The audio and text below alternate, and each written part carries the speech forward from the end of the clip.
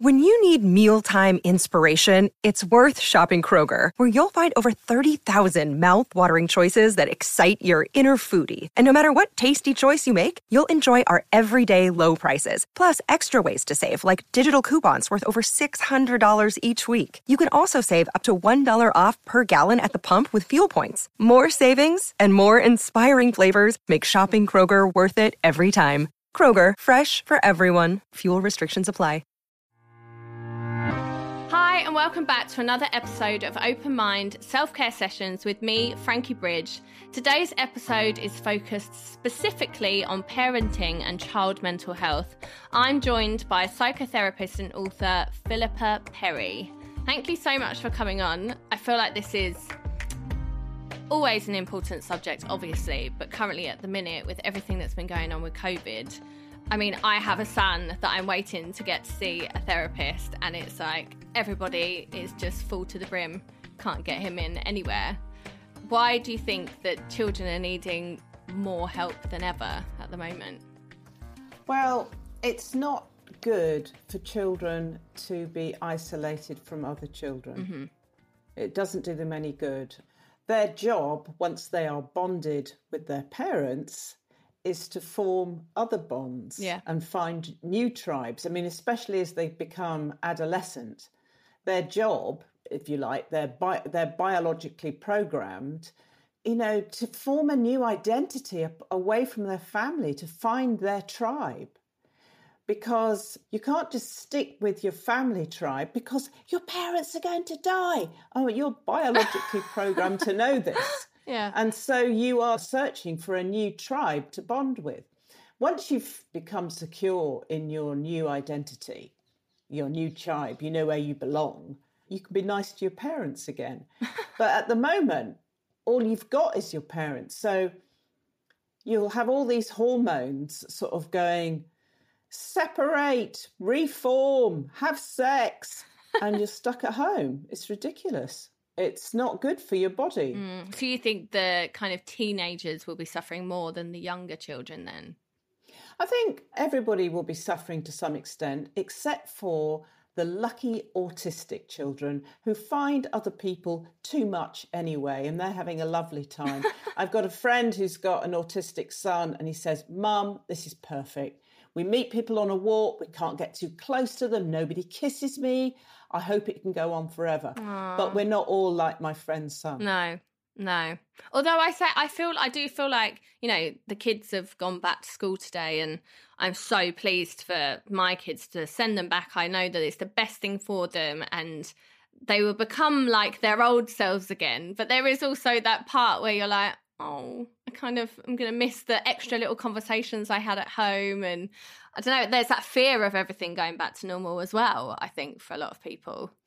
It's so interesting, lockdown, because it's made us all stop. It's a bit like when you reboot your computer, isn't it? How's it going to restart? How are we going to be better with this reboot? I think a lot of people have had time to think about, in social situations, what works for them and what doesn't work for them, what they miss and what they don't miss, what they're going to go back to and what they'll never go back to. And I think that's been quite good because people have had to think what works for them and what doesn't. It's good. And how would you say then, because a lot of people who have been sent in a lot of questions to ask you, and someone said, what techniques do you recommend for helping children to deal with anxiety? Yeah, how do you help children to deal with anxiety? Right. I'm going to have a little issue with the word technique. Okay. Children are not recipes for cake. Okay? You don't add more of this and take less of that and put it more in the oven for longer and see how it rises.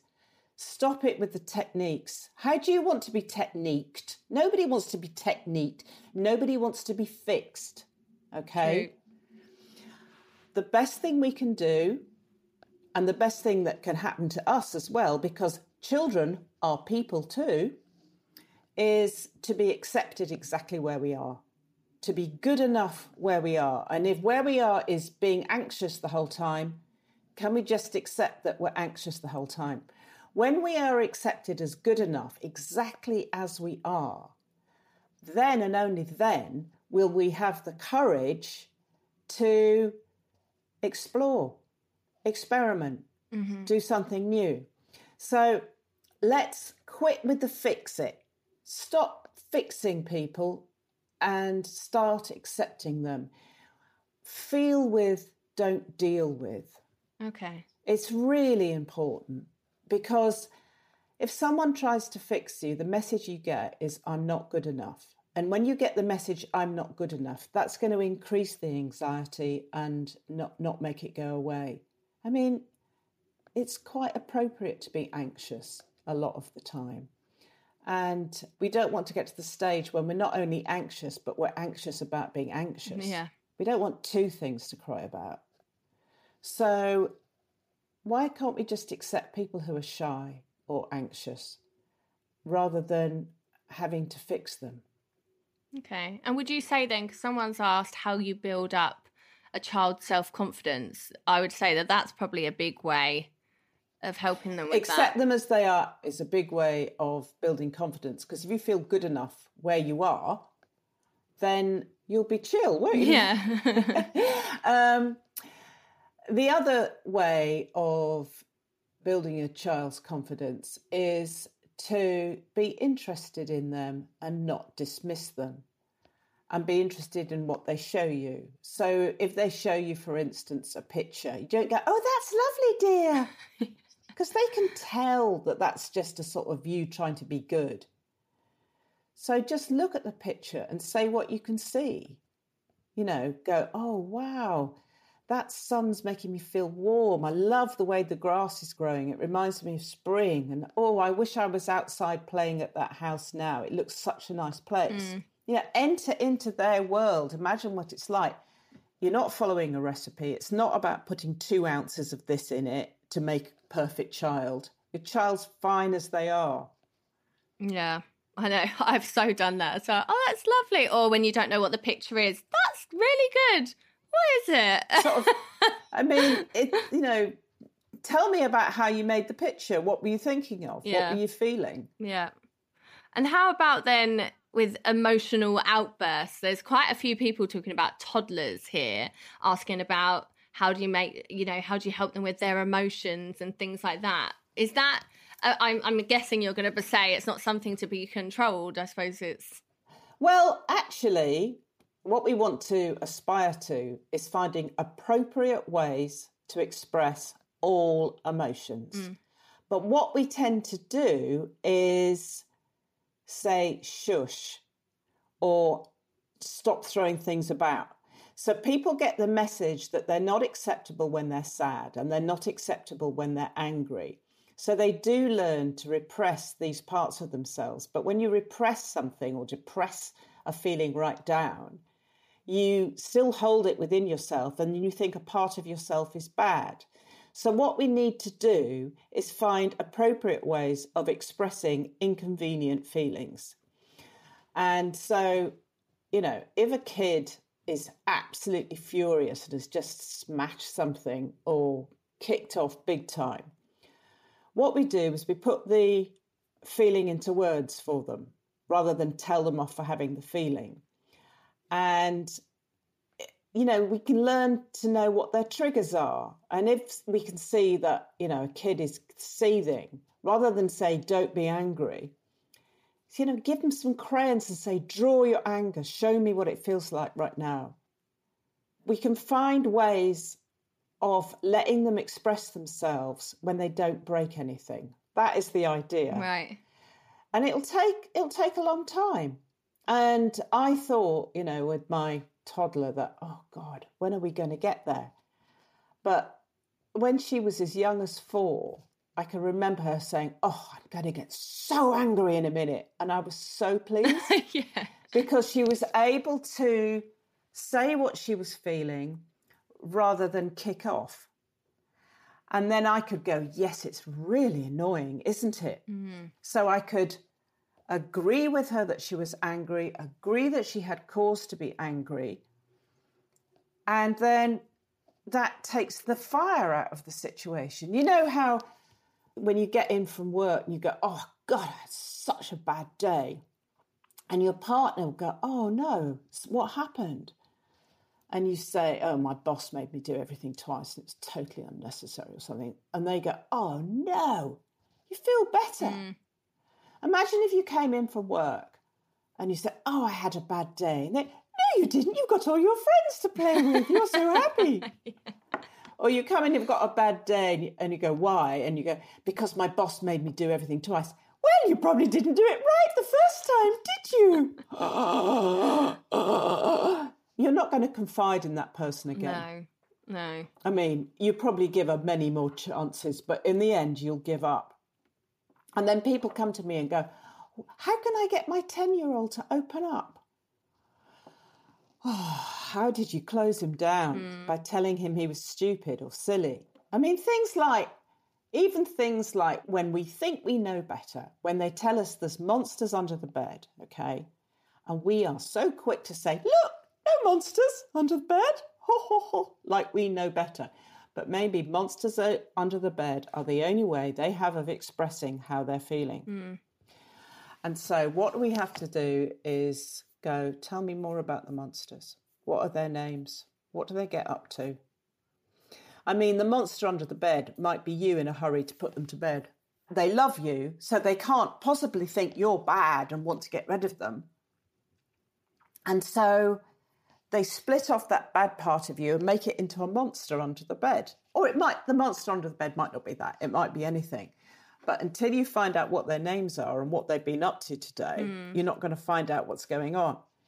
So if you say, don't be stupid, there's no monsters under the bed, when you really want to hear how your kid's doing, you're not going to have a dialogue or a language between you that's going to make that any easier. Yeah. It's good to stop with the don't be sillies now, because what's silly to us is not silly to them. So almost kind of reacting to their feelings how you would with an adult, really, You know what? There's no such things as children. There's no such thing as adult. There's just people. And we all need to be treated with the same respect. I mean, we can sort of understand if, our friend's friend winds her up but doesn't wind you up. You can understand that you can both have two different experiences of the same friend, but somehow we don't extend that respect to our kids.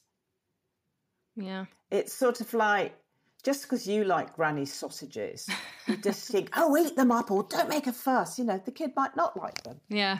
And would you say then that's exactly the same with teenagers? Because I think a lot of people have written in about teenagers, how to get their teenager to open up and talk to them. I feel like often teenagers, people feel like they're even more closed off. Is that because of what we did with them when they were toddlers, or is that a teenage thing? Well, the other thing about teenagers is they do require their privacy, and we need to respect that. And we can repair any ruptures we might have caused in the past by saying, don't be silly. We can remember when we said, don't be silly. You said, I said, don't be silly when you said you were scared of cows or something. You can say, I was wrong to do that. And I want you to tell me absolutely anything that's troubling you or you're worried about. And I'm not going to dismiss it now. I've learnt my lesson. I'm not going to say, don't be silly. I know you experience things differently to I do, and I'm going to respect that. But don't pursue, don't dig. Respect privacy, but be available to listen to what's going on.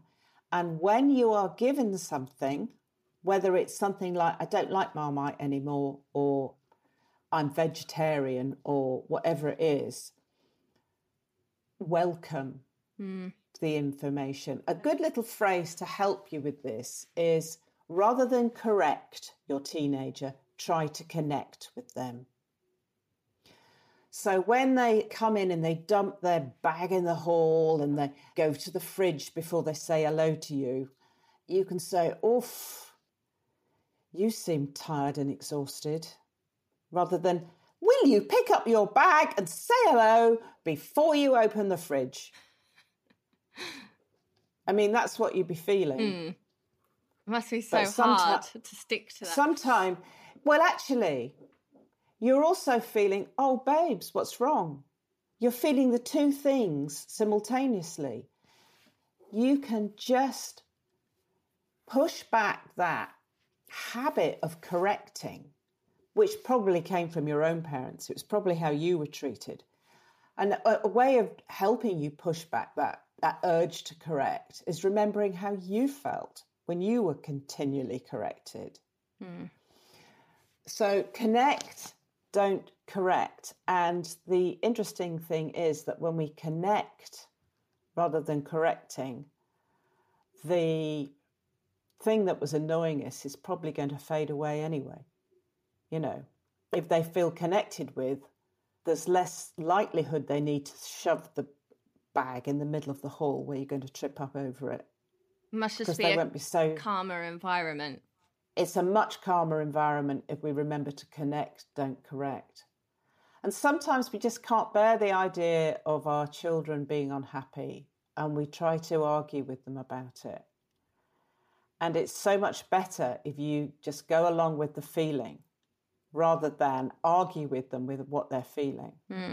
I mean, an example I use in my book, the book you wish your parents had read, is that suppose you took in the days before we had lockdown, suppose you took your kids to Disneyland or Legoland or something the day before, and the day after you're catching up on work, and then your kid comes into your office and goes, I'm so bored, we never go out. It's so tempting to go, we went out yesterday, how dare you? I did all that and now I'm struggling to catch up and that's the gratitude I get. Okay, so instead you say, you sound bored and fed up, what would you like? And they'll say something like, I want to go back to Legoland again. And you'll go, yeah, that was fun, wasn't it? And then you've got that connection. You're both on the same page. And the kid feels heard and doesn't have to argue. If a kid doesn't feel understood, they will argue. And you're lucky if they're still arguing with you about it because they're still talking to you. So you've got time to make that connection.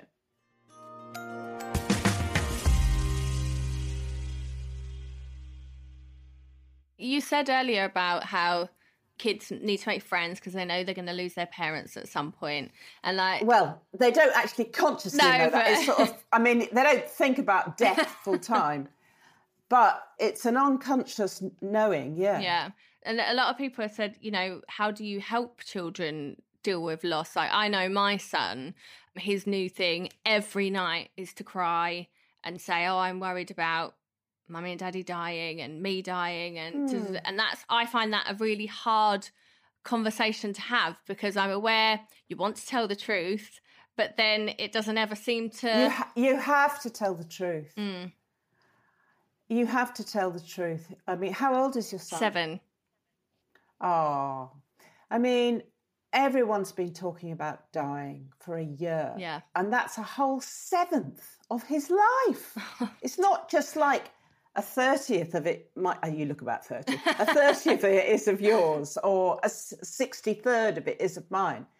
I mean, a 7th of my life would be about 9 years. And if it's something been going on and on and on and on for 9 years, boy, would I be feeling it. Yeah. Everybody talking about the danger of breathing anywhere near someone, otherwise you die, and anyone could die of this thing. Totally understandable why your son's like that. What would you like, Frankie? Imagine it. For 9 years, everyone around you's been frightened of a disease and you're scared of losing the people you love. What would you like those people that you love to do for you?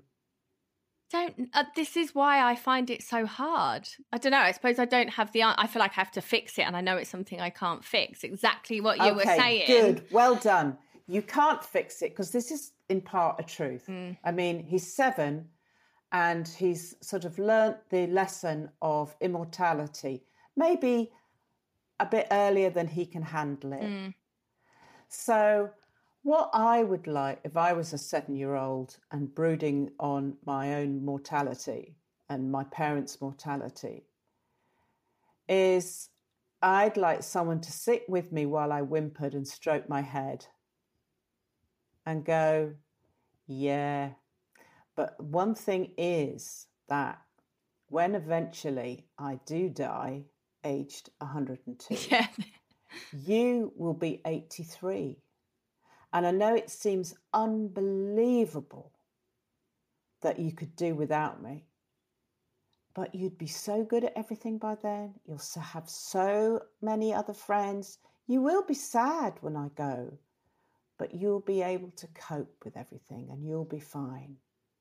And in the meantime, when you do need me, here I am. And I'm going to stay with you until you're asleep, because I can see you're very scared right now and I don't want you to feel scared. So it's okay to be scared, but I'm with you. Yeah. I'm with you. Yeah, I did. I have worry. kind of said around that. I did then get myself into a hole of, I said, you know, you'll be a lot older. Mummy will probably be 100 and something. And I said, you know, you'll have loads of friends. And I said, you might even have a family then as well. You know, you might have a husband or wife and you might have kids. What if I don't find a wife or a husband? And I was like, I've let myself, so I don't bring that one up anymore. What I do when anyone, child or adult, is going down the what if route is I say, okay, we're going to change what if to so what. Okay. So what if I don't find a husband? So what if I lose my mum? And then they come up with their own solutions. Okay, I'll try that one. And if you've got a kid that's worried about mortality age 7, what you have got is a super sensitive kid, okay? And if a super sensitive kid has the right environment, they grow up to be super sensitive geniuses, because we need super sensitive people. We need them. We need them to see and spot and feel the things that we haven't noticed.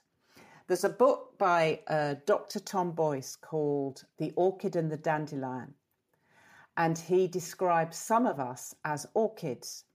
We need special soil, fertilizer. We need a certain amount of sunlight. We need exactly the right temperature. We need the right environment.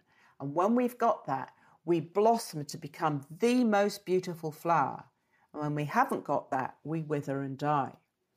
And the other ones of us are dandelions. They can grow up anywhere between a crack in the paving stones. They don't really need fertilizer. They can have little light or a lot light. They're going to survive. I mean, you can still go over them with a steamroller. They're not infallible, but, you know, they're a lot tougher. And they can grow up to be fantastic contributors to society, but they're never going to be the geniuses. They're never going to be the inventors, the super scientist, the poet, the artist. We need the mix. We need everyone. And if you've got a super sensitive child, an orchid, I mean, you might have 2 kids. One of them, they're fine, whatever situation you put them in. Hello, I'm just going to dump you with strangers all afternoon. You'll be fine. Yes, I will. Bye. See you later. You know, one of them's like this and the other one's like, no way will I exist. Oh, I've got both. Yeah, I've got both. Yeah, okay. No way will I exist in the company of strangers. I'm coming with you to your doctor's appointment. You just have to go, yeah, okay. Yeah. Or whatever it is. Because you just have to respect their differences and how they are. You cannot scold a child out of being sensitive. It will not help. I think we do as a society, we feel like we have to make everyone almost the same. Like it's you fear if they are a sensitive child, if they're a child that worries us, so we try to fix it. And the fixing. It's that I learnt this as a psychotherapist. Do not fix your client. Don't fix them. And it's the biggest gift I can give to someone when they go, I'm not good enough. And I get them to experience themselves as being good enough rather than fixing them. And then they go, you know what? I did redo my CV. I did go for that job. You know, then they paradoxically feel like they can develop. And someone said here, my child won't sleep on their own. How can I fix that, I suppose, is the thing. Is that a similar thing? You know, how do you know when to push? How old is How old is the child? Said. 35, 36? They haven't said.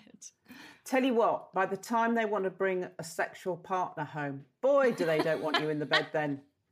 That's so true. I think we need to go with what works for now. And there's a lot of insecurity around at the moment. We don't know when we're going to get back to so-called normal. We don't know if normal's ever going to be the same again. And the children are sensing it and they want you close because that makes them feel better. Buy a bigger bed so more people can sleep in it. Yeah. I mean, I let my kids sleep in my bed all the time because I said the same. I said, when they're older, they're not going to want to sleep in here. No, so I've never known my daughter ever, bring a sexual partner home and want me on the same floor even. Amazingly. Incredible, isn't it? How they grow up so quick. But, okay, serious now. Don't worry about sleeping with your kid. It's fine. I don't care how old they are. I mean, in some societies, they sleep in the bed until they leave to get married. I mean, so don't worry about that. Unless you hate sleeping with another person. Some of us have been trained to sleep alone so much that we can't sleep with other people. I can sleep with children, but not adults. Strange that. Anyway, in my book, I talk about a method that isn't sleep training, it's sleep nudging. And it's slowly, slowly, slowly. So you break down the separation into tiny, tiny steps.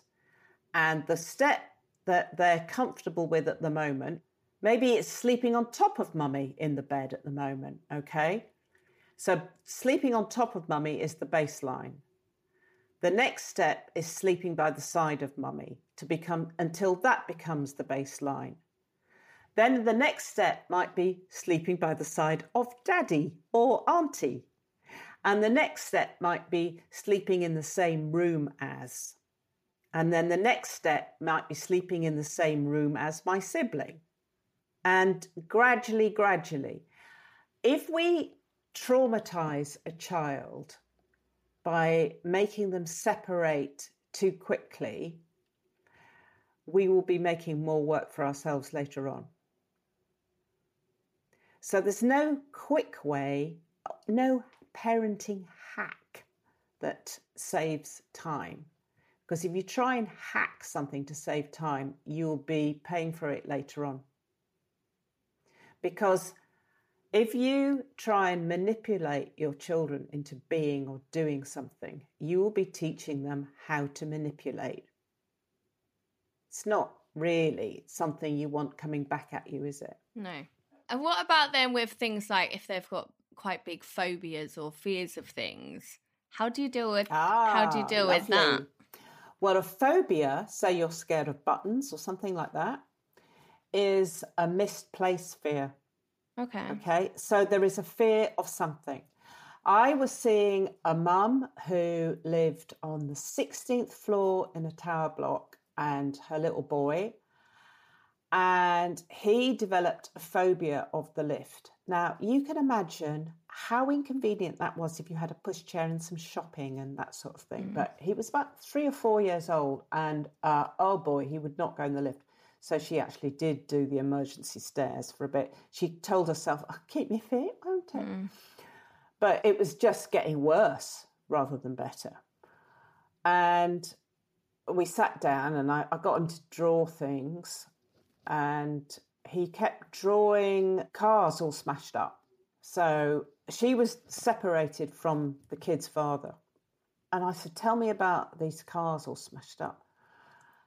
And she and her ex didn't talk very much. I mean, they were quite amicable, but they didn't really share what was going on in each other's lives. And they, drop each other off for, access and that sort of thing. But she found out through her little boy that grandfather had had a very bad car crash and had been trapped in a car. He'd heard the grown-ups talk about this, and she didn't know any of this. She didn't know it had gone on. He hadn't told her. The little boy hadn't told her. The dad hadn't told her.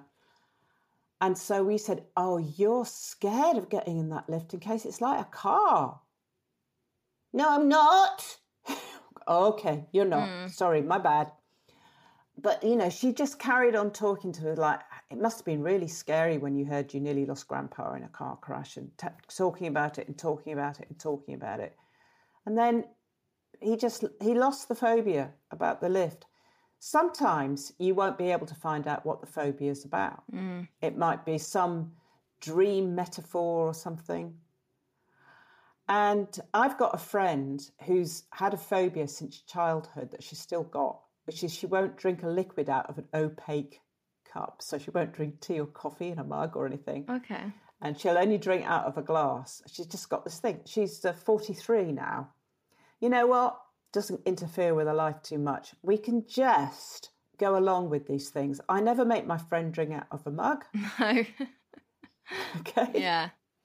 Why would I do that? So it makes her uncomfortable. Because people often think you've got to expose them to the fear.